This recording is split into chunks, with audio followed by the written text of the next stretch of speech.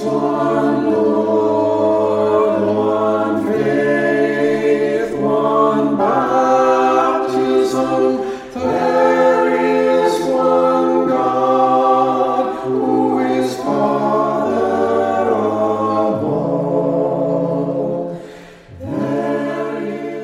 is the Holy Family Chapel Hill podcast, where you will find our weekly sermons, as well as the occasional reflection, conversation, or interview. We are glad you are here. Welcome.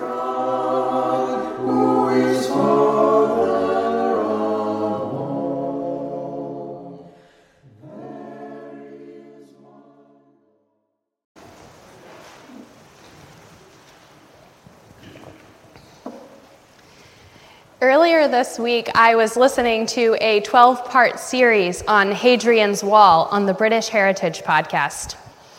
In one episode titled Religion in Roman Times, the host visits Chester's Roman fort and museum, encountering there several interactive exhibits related to religious life at the edge of the Roman Empire.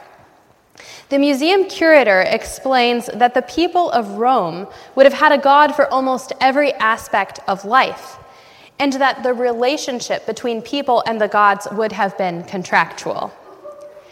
The gods offer help in exchange for honor, worship, and commitment, she explains. And on one of the displays at this museum, visitors are invited to simulate this interaction, exchanging gifts of light which they received as they entered the museum for commitments or oracles from the gods. The host picks up her gifts of light, and the voice of Juno plays. "Welcome. My fellow gods can help you succeed in the mortal realm. The gods will offer help in exchange for a gift of light and tell you which aspects of your life will be better." The host selects several gods, offering to them the gift of light before returning to receive a printout of her oracle. "Take your oracle," Juno repeats again. "Remember your commitment, and the gods will do your bidding."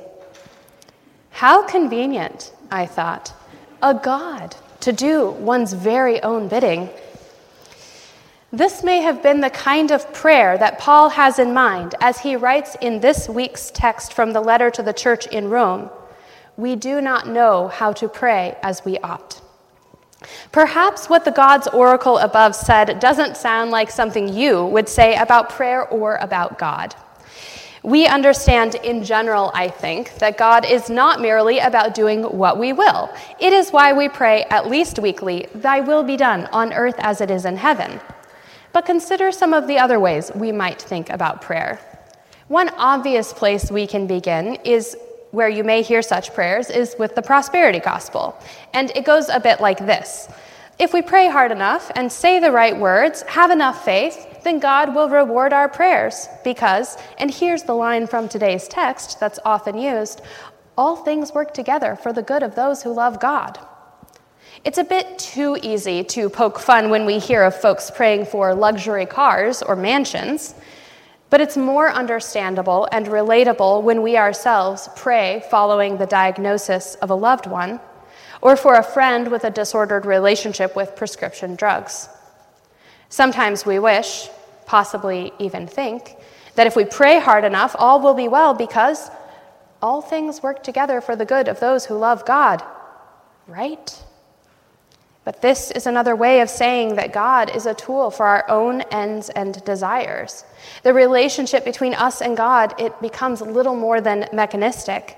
The right amount of faith or prayer, that fixes the problem. Let's look at another example that might be a bit closer to home. There's a mechanistic approach to prayer underneath a common response to the ubiquitous thoughts and prayers that get posted all over social media following a tragedy. You've probably seen this before. Something awful and terrible happens, and a whole host of people send thoughts and prayers to those affected. "Stop sending thoughts and prayers," we cry. "We want action. We want change. We should be fixing the problem." But this assumes that the only prayer worth anything is the prayer that fixes the problem. It assumes that that is why prayer exists. We offer prayer, and God offers results. If that isn't how it works, well, prayer isn't doing anything. So why waste time when we can leave our prayer closet and go fix the world ourselves? But according to the argument Paul has been building throughout Romans, and especially through chapter 8, this too misunderstands prayer. Remember that several weeks ago we spent a good deal of time talking about what God wants for the world. God loves the world that God has made and desires to be in communion with it. Our salvation, communion with God, happens through Jesus Christ the Son in the power of the Holy Spirit, as in his life we are brought into the life of the triune God, and always by God's own action. The Spirit of God dwells in us, and we are called children of God.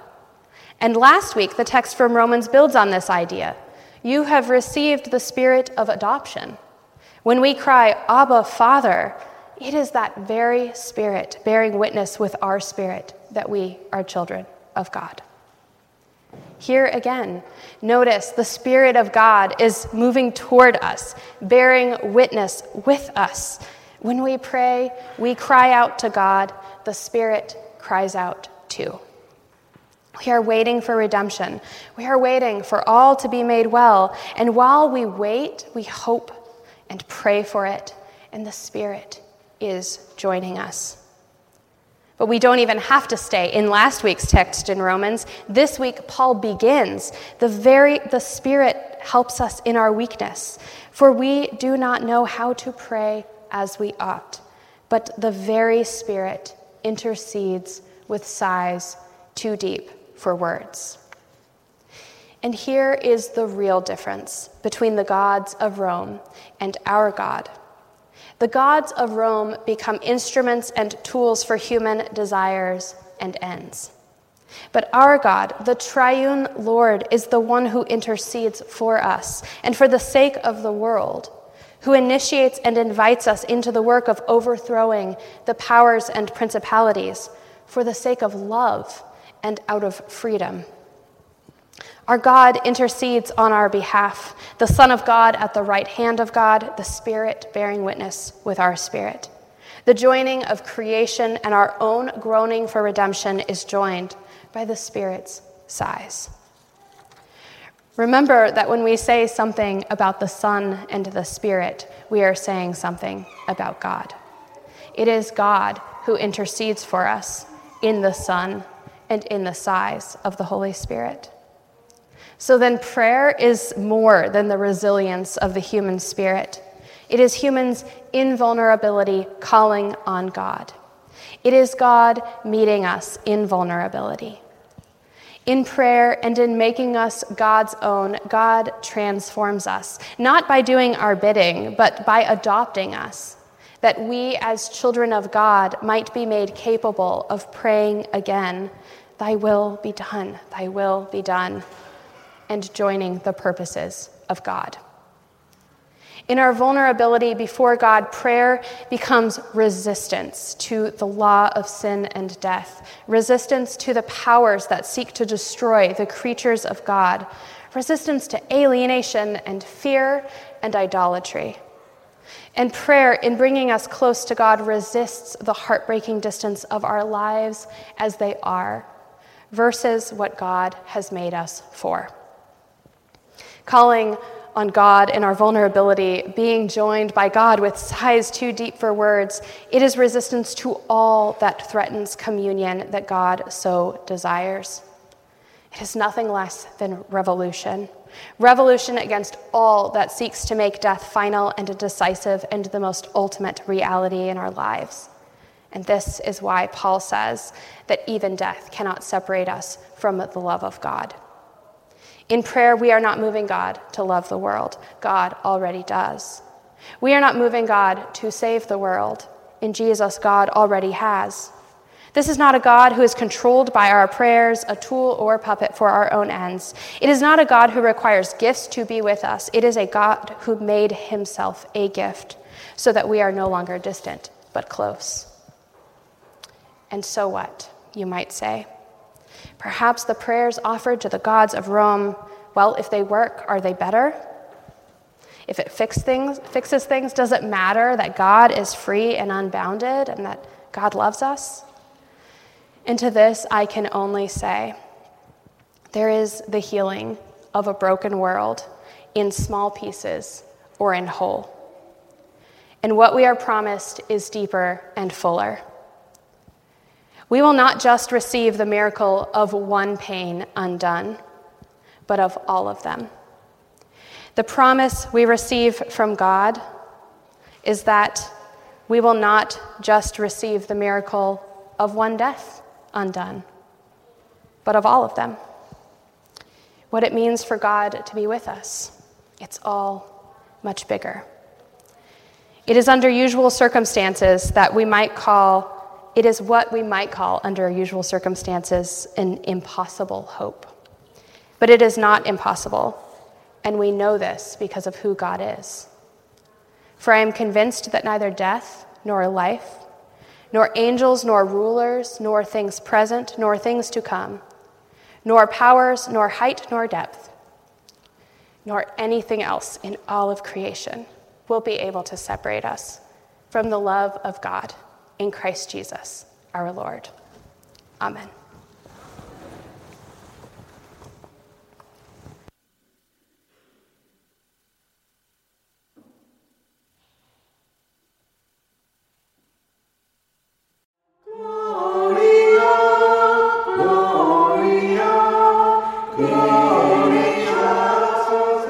Thank you for joining us today. You can find out more about the Church of the Holy Family at holyfamilychapelhill.org. Thanks for listening, and join us again next week. Peace be with you.